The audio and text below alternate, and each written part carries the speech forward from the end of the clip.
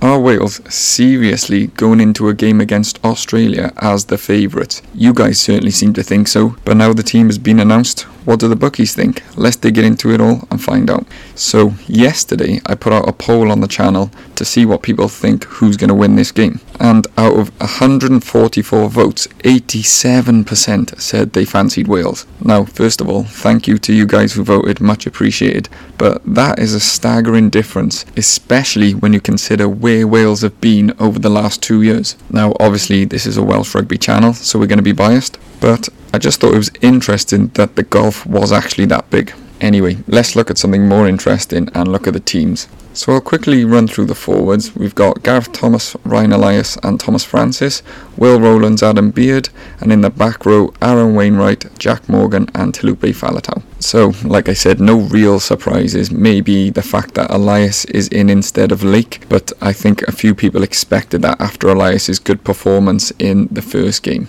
I myself was quite curious to see if Wainwright would keep his position. I thought maybe he could bring in Rafael at 7, move Jack Morgan to 6, because then we'd have the double jackal threat. I think you saw in the Fiji-Australia game how kind of exposed Australia got at times at the ruck, and I thought, given how good those two are at the breakdown, that Gatland may try and target that, but obviously not. Also, congrats to Adam Beard, who wins his 50th cap. Congratulations to him. But yeah, as we expected in the forwards really, I guess the only surprise would be Elias and not Dewi Lake. But Elias did have a really good game against Fiji. Set piece was good around the park, and Gatland obviously has some faith in him. So yeah, Elias is starting.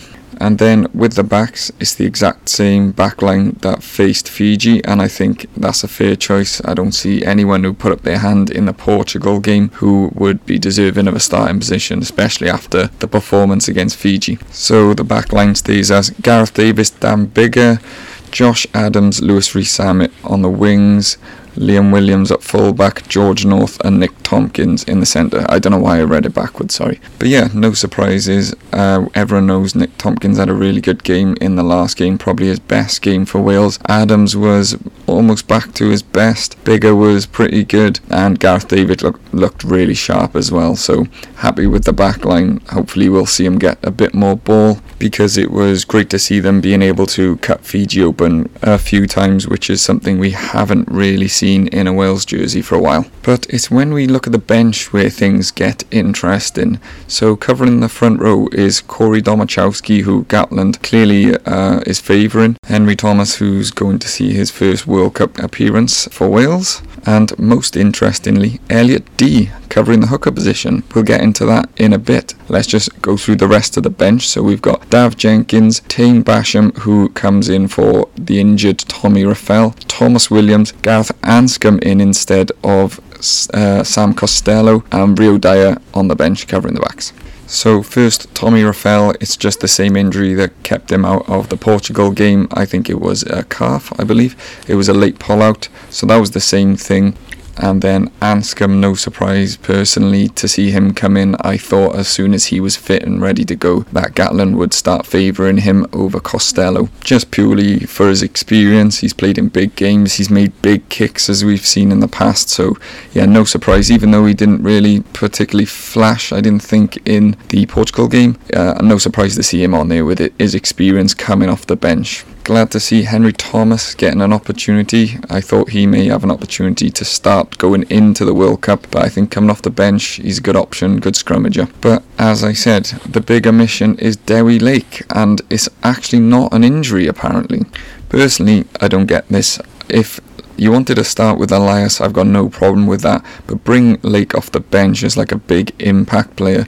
But yeah, he's gone with D. I'll quickly read what Gatland's comments were about not picking Dewi Lake. So he literally said, quote, "He was disappointed. He hasn't had a lot of rugby. That was probably the decision we made. He'll be an important part of us going forward." And then he continued, "Elliot Dee brings energy off the bench. Dewi was disappointed, but it doesn't mean he won't feature." Which, that makes no sense, because he's obviously not on the bench. But who knows? We just have to back Gatland that he's seen that Lake is just not up to scratch at the moment. I thought he had a pretty decent game against Portugal. Some of the line-out darts, which everybody knows is his issue, weren't great, but I think, like I said, he's just a point of difference player. He can make a real impact, especially bringing him off the bench. If it's close to the line and they're picking and going or coming off the maul, he is so difficult to stop. But I don't know, it is what it is. He's the co-captain and he's getting completely left out of the squad. It makes no sense to me, unless he's saving him for the Georgia game and he's going to save Jack Morgan for that one, and he wants